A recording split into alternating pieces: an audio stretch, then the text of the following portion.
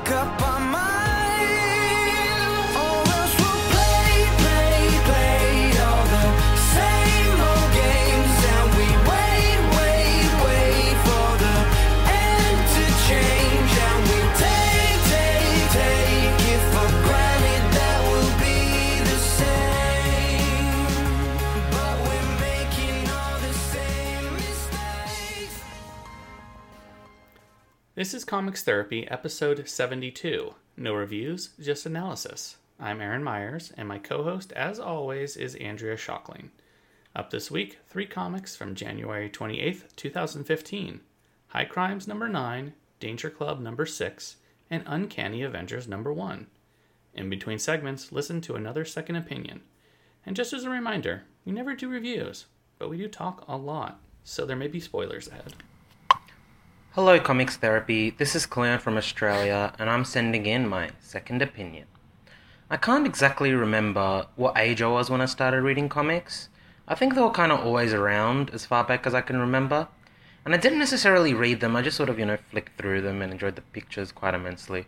Now, these were a mix of Phantom, Archie, and Asterix comics, I think. And I think later on, once I got into superheroes, they're action figures and stuff, I started to flick through Spider-Man and Batman. But again, not sort of consciously reading them exactly. Welcome to Comics Therapy. Neither Aaron nor I are licensed therapists, so don't take anything we say seriously. This week's theme was going to be the very pithy Everything Old is New Again, which was both a not very subtle call-out to how lax we've been with our recording schedule, but also an acknowledgement that all 3 titles we're discussing this week have been a long time coming. But you know how this works, right? I mean, do you? I go through previews the week before and pick books out. Aaron pretends to disagree but secretly acknowledges I'm actually good at this. We read the comics and then we talk about them. But this week, after I read all 3, I was feeling really depressed, more so than usual. Sure, we've been waiting for Danger Club for a while, and High Crimes is always worth the wait. And even what's going on over there in the X-Men/Avengers Unity team has been building for quite some time. But did you notice how heavy they all were? Maybe it's not that everything old is new again. Maybe it's that everything dies. God, what does that even say about us? I don't think us is part of the equation, since you just said you picked everything. Oh, so it's just me? Yeah. Awesome. Yeah, I would have picked, I don't know, the My Little Pony comic, and maybe, Teenage Mutant Ninja Turtles, and... you like fun things that are fun. Garfield, yeah. Yeah, okay. So, it's on you. Cool. You want to take credit for it, you got to deal with the consequences. That's how it works around here. I do remember when I actively became an avid comics reader, and that was back when I was in year 7, so around 13 years old. And this was a Japanese manga, actually, called One Piece. It wasn't only the first comic I fell in love with, but it was also the first kind of piece of fiction I started to think about in regards to, story arcs and character development and themes and all of that jazz. It's still my favorite comic, and it's still running now, 772 chapters going strong. It's a beautiful story about, heartfelt themes such as seeking adventure, obtaining dreams, and friendship. It also covers other mature themes such as the concept of freedom, socio-political Darwinism, and government. And it also has a main character who stretches because he's rubber, so it's just awesome. Each episode, in between comic segments, you'll hear one listener answering a series of questions, sharing his or her favorite comics, creators, and more. We call it a second opinion. This week's listener comes to us all the way from Australia. If you'd like to play along at home, you can leave your own response for us to use on a future show. The prompts are on the website, comicstherapy.com, and you can call, Skype, or email your MP3. Remember to read comics responsibly, kids, and always get a second opinion. I get my comics from Classic Comics in Burke Street, Melbourne City. I read all my manga, however, digitally, mostly through the Weekly Shonen Jump app that's available online on most devices. And like any mortal comic fan, I succumb to those ridiculous Comixology sales. Come on. In between shows, you can find me on Twitter at Andrea Schock and Aaron at Aaron Myers. The show account is at Comics Therapy. Aaron, since we're all going to die, or at least just me, maybe I should start out by absolving myself for my recent sins. Because you said the other day that I've been, how did you put it, AWOL for a couple of months. because of Uh-huh. work stuff and home stuff. And the result is that I'm behind on everything, especially comics. So even though it's a month late, I owe you a special comics therapy resolution to do better from here on out. I'd hate to die not having been caught up on Thor. So while I'm getting unburied, we'll be slowly going back to our regularly scheduled programming with the couch, etc. But in the meantime, hi, welcome back to me, to you, to our listeners, to comics. How have you been? I've been here since the beginning, and I never left. Yeah. Yeah, that's on you. Good week? Yeah, okay week, fine. Yeah? Good comics week, sure. Yeah, There's been a lot going on in the last, 7 days or so. true. Luke had his first con. Yes, he did. You had your first outside of the box con. Yeah, I guess so. I consider it to be literal training wheels for Emerald City. Yes, as I will be having to deal with children, is what you're Yeah, saying? exactly. That's where I was going with that one. Right. Children who have access to alcohol. Yeah, it's going to be awesome. Right. Sounds great. I'm really proud of him. Did really well. We were there for much longer than I thought he would last. And, no catastrophes or tantrums. He had fun. What is the single most important thing that you would say to a parent taking a 4 or 5-year-old to a Comic-Con for the first time? I'd say let them see the stuff that they want to see. Take frequent breaks where you can rehydrate and fill them with food. Because that's the hardest thing at a convention. You'll be walking around for 6 hours and not notice that you didn't stop or, drink anything or eat anything. Right. And that doesn't really work for a 4-year-old. Right. And just don't really have your own agenda, because it's not fun for them to stop and look through comic books. Not at that age. Maybe in a couple years, maybe. I'll tell you a secret that much of what you just said still applies when I take Avi. Yeah, I doubt it would really change unless you have a child who is very into collecting. At a certain point, maybe that kicks Right. on. But yeah, in Luke's case, just wanted to see people dressed up and look at toys that are for sale. Right. And, talking to creators is not particularly interesting. I think that Avi is getting him. more and more interested in that if it's a book that he feels really strongly about. And he is amassing a mental collection of comics that he really, really loves. And so I think looking ahead to, what is it? The con in San Jose that I have been taking him to the past couple of years is in May. So he'll be almost 10 at that point. And I think that will be a pretty significant change from the first one that he went to. Yeah, that makes sense. So You got to be able to start to distinguish that or understand that a book is created by someone, Right. and that maybe it's kind of interesting to meet the person who made the book that you right. enjoy. So he had a ton of fun doing all the stuff that he wanted to do, and we left by the time I started to think he was burning out and trying not to push it past that. And then he slept in the car on the way home. No, he was too amped up. Oh. But that's okay. not like catastrophe, like screaming, wailing, or anything like that. Just, excited. So That's great. that was good. I think it started to get a little overwhelming, just all the stuff going on, all the people, especially if you're shorter than everyone. Oh, that explains how I feel at cons. Yeah, I guess so. I think there's maybe more stuff going on with that, but I yeah. do find that it's easier to navigate the crowd if you can be a little bit shorter and just zoom around. Yeah, maybe. It's definitely difficult to navigate the crowd when you're having to hold the hand of, a 4-year-old. Right. Was it? Because that was my fear of just getting disconnected from him for a second and then just not being able to find them. Was there a crowd like that? It was pretty busy, and I didn't go back on Sunday, and I heard from people it was less busy on Sunday, but Saturday was really, there was a lot of people there. Oh, that's cool.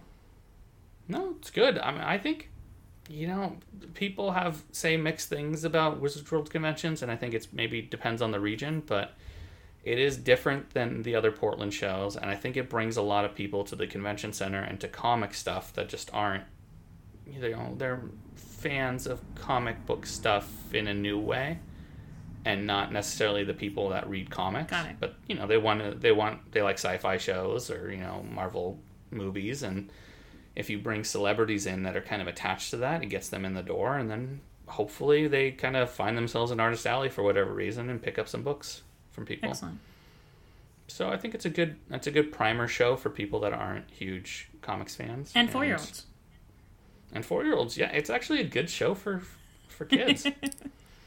Like I wouldn't bring him to, like a line work or, what used to be Stumptown. True. Like, those are very comic centric. There's not stuff for kids going on there that's boring for a child to be there. So what's next on the agenda for you? Oh, we just bought Marvel Universe Live tickets. Oh my God, are you kidding? I saw that you posted that. Did you actually buy them ahead of time? Uh-huh. Isn't the show like next year? A year. Uh-huh. Over a year away. Wow. Did you get 4 tickets or 3 tickets? No, just 1 ticket. Oh, just you? By yourself? That's Yeah. not going to be creepy at all. Yeah, we bought 4 tickets. It's kind of amazing to think about Logan being old enough to do that a year from now. Right? He'll be, basically 3. Right. So hopefully we'll see.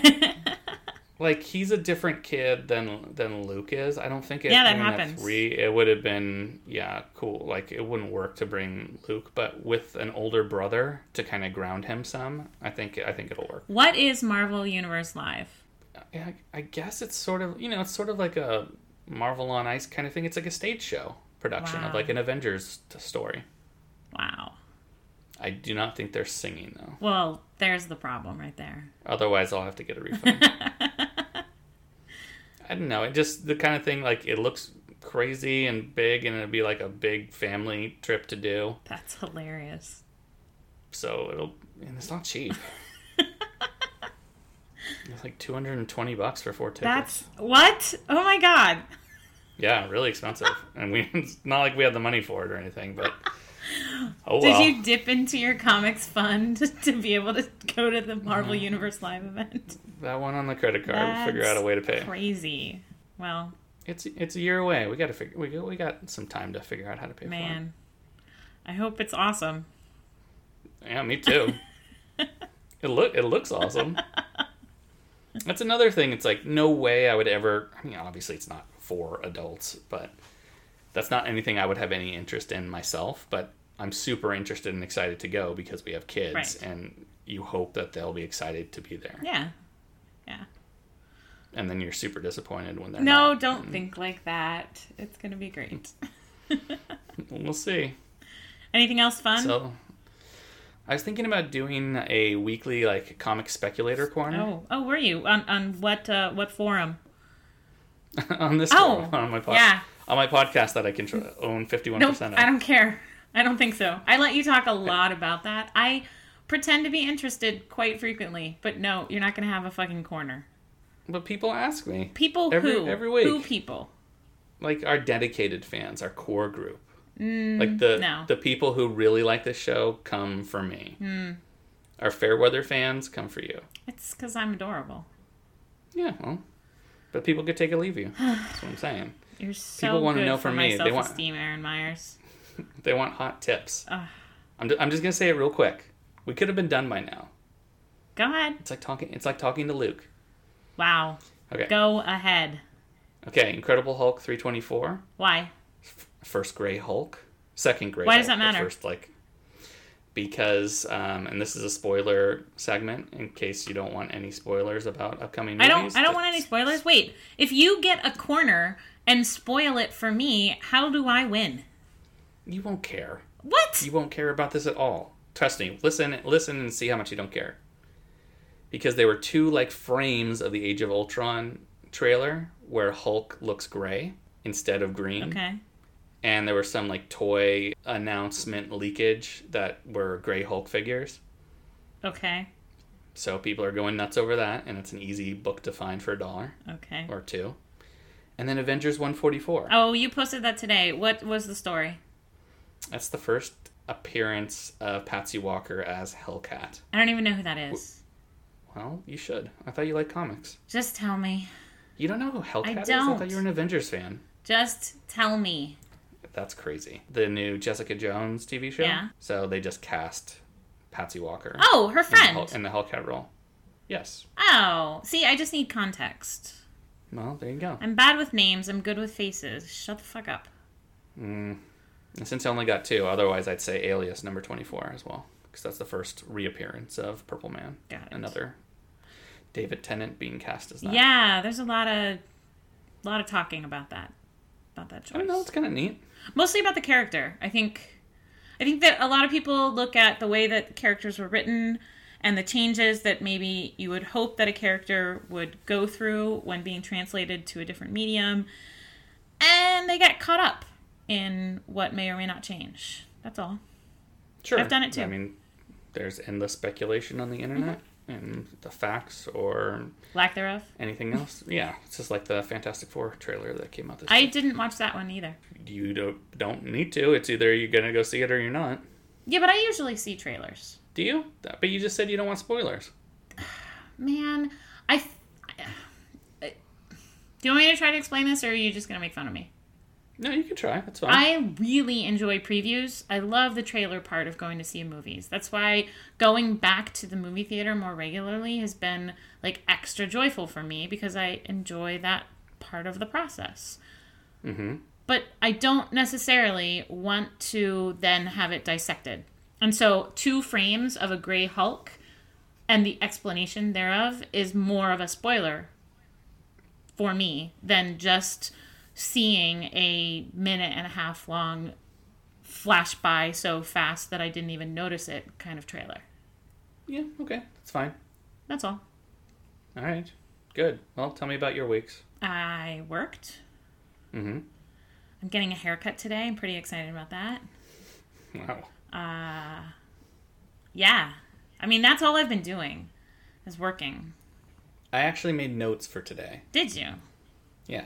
So I could remember things. Otherwise, I'm always like, I don't know. I worked and I read comics. But you actually did stuff this week. True. I think I do things every week. I just don't remember doing them. Whereas I can tell you definitively that I didn't do shit this week. Okay. I worked and I read comics on Wednesday because I magically had Wednesday off. So that was great. But then I also took 3 naps that day, trying to make up for the deficit from the previous however many days. Okay. I go to work. I take Avi to hockey practice. I go home. I watched Agent Carter. I'm really digging that show. It's not perfect. There are some issues with parts of it, sure. But I'm enjoying it. That is like a little hour of my week that I can point to and say, I did that, I accomplished that, and it was fun. Good. Yay! I approve of most of your week. Hey, I'm trying. I've made some changes to like kind of get back on track. And hopefully that will be soon. Well, we'll see how it goes. You want to talk about comics now? Yeah, let's try to do that. I predominantly read Marvel and Image, so I thought I'll mention my favorites of both of those two. My favorite superhero comic is Daredevil, and that's written by Mark Waid, pencils and inks by Chris Samani, colors by Matt Wilson, and letters by Joe Caramagna. And the reason why I mention all of them is because Daredevil is such an example of a comic where everything delicately lines up to make something special. And there are many comics where you'd go, oh, that was really good, or that's a great comic, but there might be that one thing, whether it's like a character, or a plot point, or a certain element of the art, that might not exactly work for you. In Daredevil, everything is on point. It's all such high quality work, and whilst I'm sad that this run by this creative team is coming to an end, I'm glad that I'll always have this run to go back to whenever I want to, just be happy about superheroes. Our first book this week is High Crimes number 9, written by Christopher Sabella, with art by Ibrahim Mustafa. Color assists are by Leslie Atlansky. High Crimes is published digitally by Monkey Brain Comics. A deluxe hardcover of the entire series will be released this summer by Dark Horse. Okay. High Crimes number 9, dude. Okay, so you didn't do summaries. I didn't do summaries. Of course I didn't do summaries. That was not one of the things I listed about my week. I didn't know we're getting that granular. You're really doing nothing if it gets down to that. I think I would have a difficult time summarizing this book right now. And I say that because I had a conversation about it recently with somebody who hasn't started reading it yet. And he said, I thought it was about mountain climbing. And I said, oh, you're adorable. It's not about mountain climbing at all. Yeah. I mean, that's the conceit for it. Sure. You know, that's the framing. It's a of the book. fabulous visual metaphor. I mean, I was actually thinking about like how do you describe this issue and the last issue and probably the next 3 issues that to come. Mm-hmm. It's more like it is a book about choosing whether to live or die. It really is. It is such a powerful like first person narration about addiction and the struggles of addiction and the choice that you have to make to succumb or not.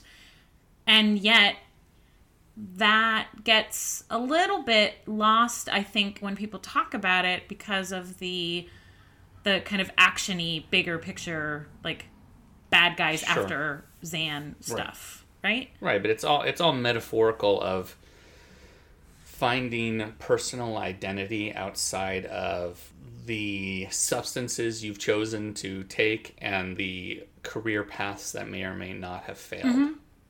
You know, it's when you strip a person down to the core and strip away the wrappings that we've built up over the years, what's left. Gosh, is it any wonder that this book is really fucking resonating with me right now? But I think everyone can relate to it. It's just a matter of what like part of your life you're in. It's either really heavy or it's sort of something you can look at objectively. Right. If you're in the midst of it, it's hard. Like, I really don't know what choices Zan will make. There is no guarantee of a happy ending in life, and therefore there is no guarantee of a happy ending in this story. And that is one of the things that we've talked about a lot with comics before, that the stakes are very surfacey, especially in like larger established universes where people die and come back all the time and characters are never really lost to us. There's an element about their story that can be retold or repackaged or whatever. And that's, for as fantastical as some of what is happening here with the like secret agent aspect, it is very much rooted in like a human struggle to exist and survive. And that means that at any point, everything can fall apart. Well, and the agents themselves are struggling with the same sort of, dilemmas. To live or die, or... To live or die, identity outside of the agency, what you've been trained to, like, if you have been trained to be a weapon, and that's all you know is how to be a weapon, how do you be a human?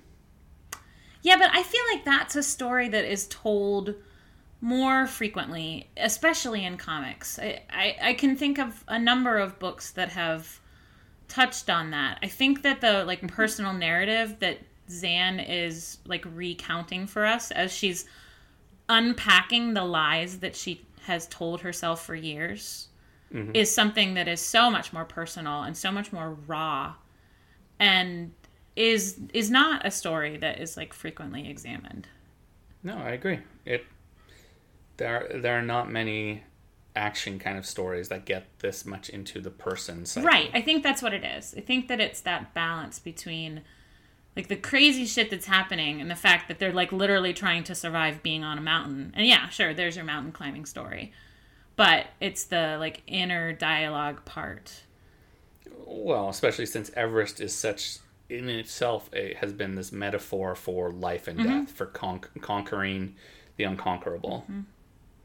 So the framing of being up on the mountain where even somebody who is in top physical condition can die for no reason. And like, how do you reach inward for that last push when you are already exhausted? Like there's already nothing left, but you have to find more.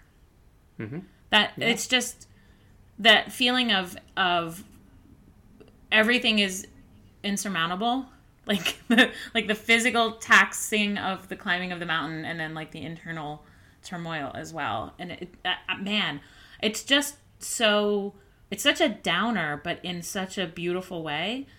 I'm having trouble with it because I'm not objective. Like, this issue especially. Do you remember how the 5th issue of The Massive, like, really got to me? Like, I spent a year thinking about it. I have a feeling that that's what this issue is going to be like for me. Because in both cases, it was a character recognizing that the only way to move forward was to let go. Yeah. And that's just a very difficult thing to reconcile. Like, to accept utter loss as the only way to rebuild. Mm-hmm. Because it was already gone anyway. Right, but admitting that to yourself is really hard, Aaron. It's really hard. Yeah. So, But that's where it comes. That's in terms of, this issue. That's where the character, a person's character, the test of your mettle, so to speak, comes through. yeah. Well, on that light note, do you want to talk about our second book? Yeah, it's just as light and no big dealy. Okay, great. My favorite Image comic was a much tougher one to figure out. I mean, they're all so different, and they're all so great in their own ways.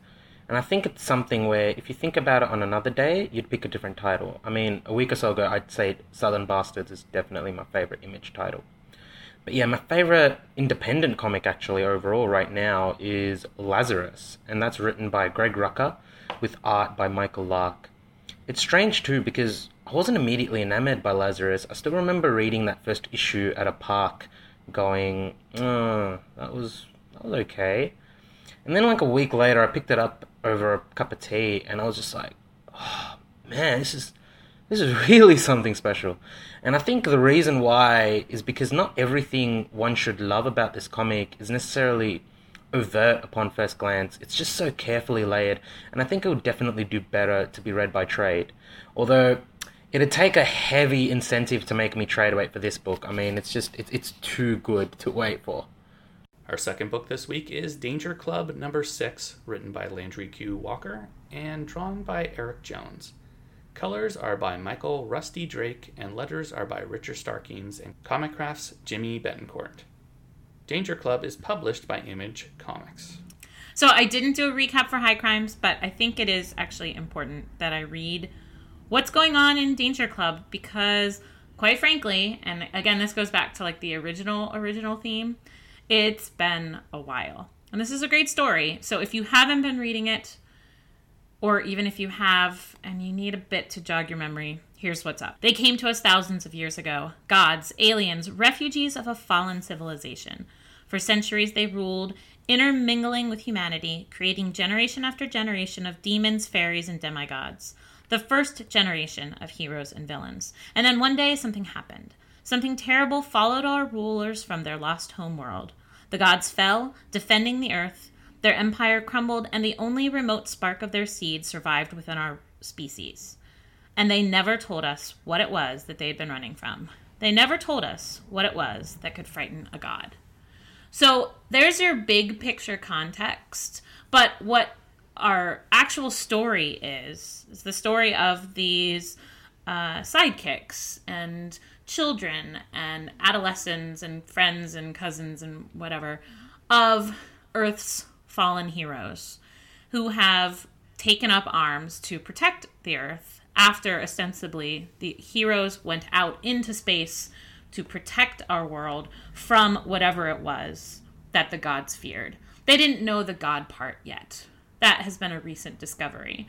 But now we learned that those left behind under the care of the president of the world, nice touch, right, who himself was a previous hero, are not safe, and that the president is corrupt and everything is pretty terrible. So yes, we're focused on the story of the adolescents of the Danger Club, as it were, as they are trying to save the world now from two sources of evil.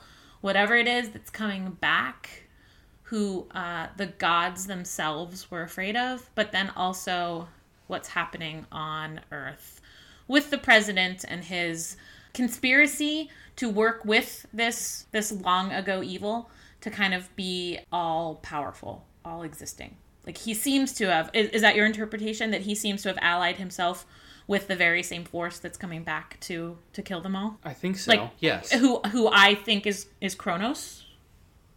Right. Yeah. Which yes. I mean, obviously over the centuries, the book is taking what we consider like old gods and myths and things like that and applying them to these actual beings that were aliens from, Right. somewhere. Right. And it goes back to the Greek gods, the pantheon, and the Titans emerging to destroy the world Yes. or the universe. But again, I guess I want to emphasize that, like, if you've never picked up this book before, that was just a whole bunch of backstory that has been super recent in its reveal, like within the past 2 issues. So, like, I'm not going to give another spoiler warning because whatever. But I think that that context, though it's super important for right now, has been actually more sensitively or carefully revealed. Like that's been a development that wasn't. It's not like Deus Ex Machina. We don't have suddenly now Kronos is like, surprise, it's been me all along. Right. It's much more sophisticated than that. So, but just like High Crimes, super depressing because holy shit, everybody's gonna die.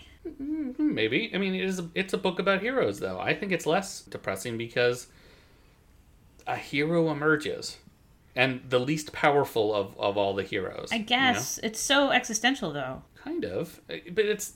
Tell me how it isn't. It is looking at myth, legend, modern myth of superheroes, and always this sort of conceit of humanity triumphing. And I think that's really what I'm seeing a lot of this. That it wasn't the heroes that protect Earth. It was the heroes that put Earth in danger. Okay. And it's a human that will save humanity. Okay. So I mean, I don't know. I mean, maybe it won't. Maybe it will be super depressing, but I don't think that's the way it's going, especially with number 6. Like the way number 5 ends, and if you haven't read it, I don't really want to right.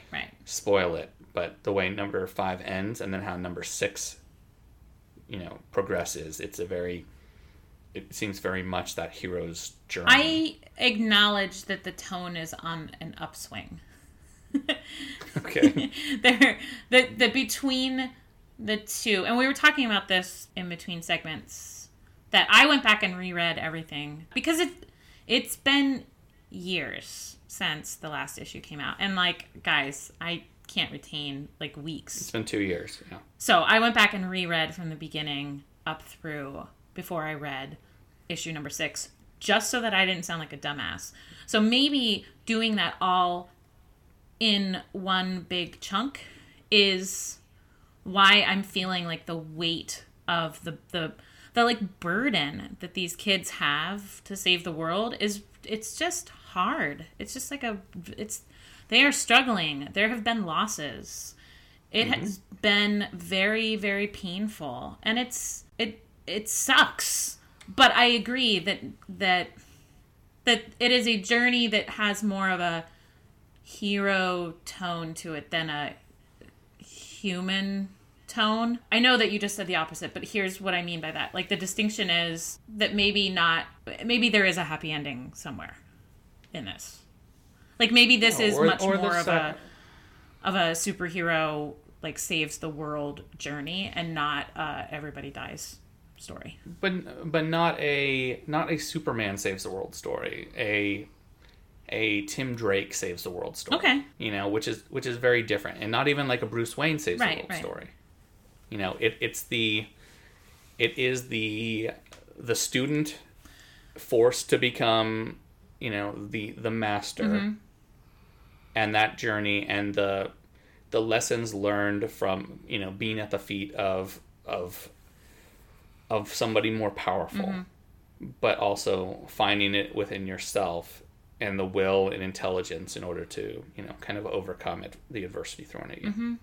It goes back to the same thing with High Crimes. It's finding the metal within. Yeah, I was going to ask if you felt like that was, as soon as you said student and master, if you felt like that was something that Zan was struggling with too. Or absolutely. or maybe not struggling with, but that will be the source of some of her strength. Because, to go back to that book, she is in the position now of rescuing, saving, possibly, or continuing on and past who she learned from. Right. So, yeah, I think they parallel very similar in that way. What is it about that relationship, though, that... Give me a second. I'm trying to... Like a mentor-mentee relationship? Yeah, we've talked about that before. I feel like the opportunity in Danger Club to take what the kids had learned or been exposed to or whatever, and then completely move on from it is much more clear because the heroes, i.e. mentors themselves, are physically missing. There's not a drive to save them because they're dead, and they know that now. There is less of there's no discussion of legacy. It's more of obligation. And I guess I find that to be, maybe that's what's so depressing, is it like they seem to be sort of resigned to the fact that they have to save the world or die trying, and that's just heavy. Most of them didn't have to be sidekicks. Well, they chose to be the sidekick. They chose to be mentored. This was the eventuality of what their lives would be. Right, but isn't that sort of depressing in and of itself? Sort of, but you're making it sound like there was no choice in the matter. It's not like they were conscripted into an army. Are you kidding? Kid Valiant was cloned and like raised to do that. Okay, fine. Maybe that argument falls apart. Yeah, I don't know. I think he's still given choices though. There are choices to be made. There's always the choice to give up, and that is the core of what is happening, or that may or may not be happening in High Crimes, and what may or may not be happening in Danger Club, even with Apollo. Yeah, but Apollo is one of the old gods. I know, but like, you don't think that the interaction that they had in the like world of the dead was like, that was totally him giving up. He was begging. He was on his knees. Yes, but here's how I equate it then. The sidekicks, think of it like World War II. It's like when people enlisted, when men enlisted to fight in World War II, they didn't not all of them had to, until the draft was enacted, but so many volunteered because of the stakes. Right? It wasn't, you could stay home, but Germany was marching across Europe, and it was a matter of time before Japan and Germany made its way over to us. Mm-hmm. So it's inevitable for preservation. Okay. So yeah, they don't really have a choice, but it's because this is this is where you have to live. When your homeland is threatened and you are the ones capable of saving it, you have to step up and do it, or you don't, and you become subjugated, or killed, or destroyed, and you die just like everybody else. Yeah, so the choice isn't very great either way. Right. You might as well go fighting, right, standing and fighting than on your knees and begging. Okay, that's a fabulous segue into our last book, if you'd like. Yeah, let's do that. In terms of past and finished series, I'm gonna go with another manga. This one is called Fullmetal Alchemist, and it's by Japan's most prolific female mangaka, Hiromu Arakawa. It's published by Gangan Comics in Japan, but can be found published by Viz Comics in most English-speaking countries. It's set in a sort of steampunk German-influenced country, and it's about two brothers who use alchemy to bring their dead mother back to life. However, this has dark consequences for them, and to repair the damage they have to find what's known as the Philosopher's Stone. The story overall kind of explores the essence and the value of life, so do we have the authority to bring it back? How far do humans have to go to remove themselves so that they can take lives for their own gain? It also looks at alchemy's first law, which is equivalent exchange. To obtain, something of equal value must be lost. At the end of the day, it's still this kind of, cyberpunk, science fantasy, and it has its fair dose of humor, but it's definitely focused more on how society treats human lives, and really builds up an interesting mythology. Our third book this week is Uncanny Avengers #1, written by Rick Remender, with art by Daniel Acuna and letters by Clayton Coles. Uncanny Avengers is published by Marvel Comics. Hey, remember when this book came out the first time? I was so young back then. Yeah, well, everything old is new again. Yeah. Especially when it comes to Marvel or DC Comics. And anything relating to the Avengers. Yeah, I mean, we've talked about Uncanny Avengers and how these stories, I think this is fine to call this a #1 because this is a reset of after Axis, and it totally makes sense. Yeah. It's a new I'm storyline. not making fun. All right. A little bit I'm making fun. I mean, what would you call it? What would you call it? Uncanny Avengers 42 or whatever it would be? No, it makes sense to have a big event and then restart. I think that we gripe about it. Mostly, I guess, collectors gripe about it because there's too many #1s. But as a reader, it makes a lot of sense. If they did, like, chapter headings, it would be even better. Yes, I agree. Yeah. And we could look at it that way, too, if you want. Yeah. But let's just talk about the story. Okay, don't yell at me. I'm looking at the audio levels right in front of me. They were steady and the same. New team, same mission, essentially, of bringing both disparate groups together. Like, the fact that it's actually called the Unity Team makes me roll my eyes a little bit. But originally, Uncanny Avengers came out of AVX. And now, after what did we call it? The inversion of everybody? Yeah, Axis. Yeah. I'm trying to block it out. You can't. We just have a couple of individuals still affected. One of whom is Sabretooth, and he's palling around with the Uncanny Avengers. Mm-hmm. And, like the rest of the guys, just hanging out, being Avengers. Oh, look, here we are dealing with Scarlet Witch being batshit crazy again. Always. I mean, that conceit maybe is a little overplayed at this point. Okay, so reading this reminded me of Avengers Disassembled. Or maybe not that directly, but shades of the last time that we dealt with a very unstable Scarlet Witch. And in both cases, it's been this kind of traumatic revelation that her life isn't what she thought it was. Well, did you read Axis? I did. You didn't read Axis? I did. Okay. Yeah. So, that's fine. I think that's a good kind of interesting storyline of it's another spell gone wrong to change continuity. Yeah. But it refreshes characters and relationships and whatever else. It's fine. And it's the catalyst for the search that they're undertaking. And actually the fact that Quicksilver is more involved in that, like, processing of that information now, I think makes it much more interesting. So it's actually not yet another Scarlet Witch's batshit crazy story. It's like both of them. Or, both of them are responding to this new information about themselves.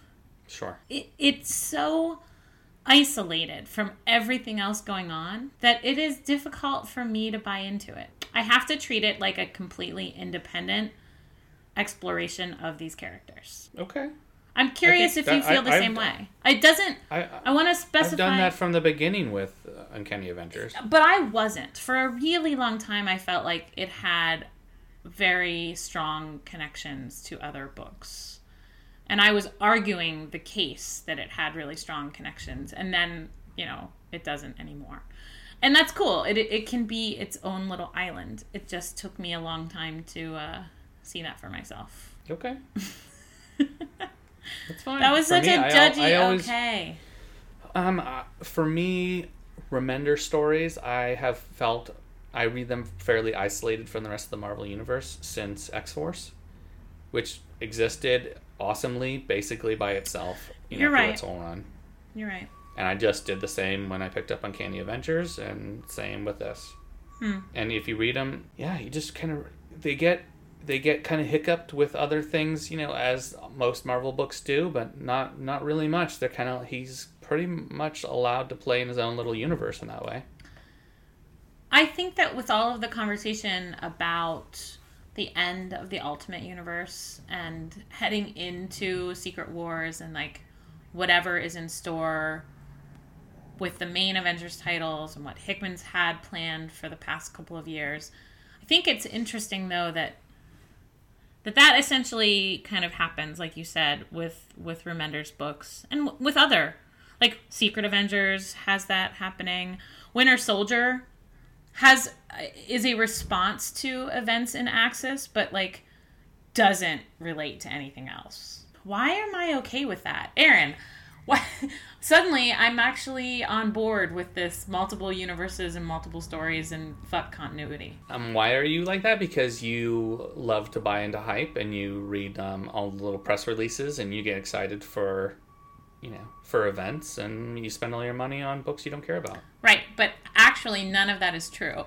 So is it maybe just that right now there's some good stories? Also, as children, we were into Secret Wars. And so Secret Wars is a trigger for us. So really everything old is new again. That's right. And we're okay with it. Yep, and it'll reboot, and in 10 years we'll do the same thing all over again. I feel cathartic. I feel like I've come around from being like a crotchety Marvel reader, like stop fucking everything up. Why do I have to read all these books to make sense of it? Blah. And I'm just much more accepting. And I'm just reading the stories that are good, and that makes me happy. That's fine. It's okay to enjoy comics. Is it? Because I miss that. I miss enjoying comics. Well, it's because you're quote-unquote working so much. Yes. Why did you put quotes around that? Well, you know. I work really hard. I don't even know if that's true. I don't even know if you actually have a job. None of this has been confirmed by anyone. What, are you kidding? I don't have any third-party verification. Chase was here and saw my work. He was a prisoner in your home. He was not. He had a guest room. So you say. He could come and go as he pleased. Look, I don't know how I would call Chase a guy whose name is Chase Magnet. That doesn't even sound real. He accepted an Eisner. I don't know if you know that. Good for him. I've accepted an Eisner too in my bathroom. Doesn't mean anything. You're such a dick. I missed you. Let's never not do this show because it's too entertaining. Look, I'm here every week at this time waiting for you, and you just don't show up. Everything can die except for comics therapy. All right, that's fine. Let's do it again next week then. Do you have anything else that you want to say about Uncanny Avengers? I said before that I put it at the end because I feel like it fits the theme, and I wanted to share that I'm like on board with this, but in a like newly mature and I love comics kind of way. But I don't want to I don't want to bulldoze any actual opinions that you wanted to bestow upon me. Nope, I'm going to take that as a win and just walk away from it. Aw, everybody wins. Yeah, for once. Okay. Everybody dies, everybody wins. You want to end the show? I'll let you end the show. Okay. I'm going to let you do that. Okay. Thanks for listening to yet another episode of Comics Therapy. Maybe there will be a new one for you next week. Let's see if I can hold true to my Comics Therapy New Year's resolution. Don't forget to subscribe to your comics, either at your local comic book shop or digitally. Show notes and anything else you need from us are on the website, comicstherapy.com. And yes, we will see you right here next week. Everything right is wrong again, just like in the long, long trailer. All the dishes got broken, the car kept driving, and nobody would stop to save her. Wake me when it's over, touch my face, tell me every word has been erased. Don't you want to know the reason why the cover's not appealing? Don't you get the feeling that everything that's right is wrong again? You're a weasel overcome with guilt. Weasel overcome, but not before the damage done. Not healing doesn't stop the feeling. Everything right is wrong again, just like in the long, long trailer. All the dishes got broken and the car kept driving, and nobody would stop to save her. I don't have anything to plug, but I thought I'd talk about a series I really love, but I don't really see discussed much along with all its other image brethren in, podcasts and, websites and stuff. And that's Zero. It's written by Alesh Kott. It's drawn by a different artist each issue, and it's colored by Jordi Belair. And it's kind of hard to describe Zero. It's oddly simple, but it's so very complex. I mean, each issue is a kind of one-shot in the life of a secret agent, which is Edward Zero, and it sort of weaves this tapestry and intermixes Black Ops and sci-fi. And it's really interesting storytelling because they can jump around chronologically in terms of when we're seeing Edward Zero. And each issue can either be, a mission involving massive bloodshed and heartbreak, or just a story about him living in a village. And, even though Image's lineup is purposely, very diverse, I think Zero definitely kind of sits in its own bubble. And I love that Aleshkot just continues to do his thing and make this beautifully, wonderfully unique comic.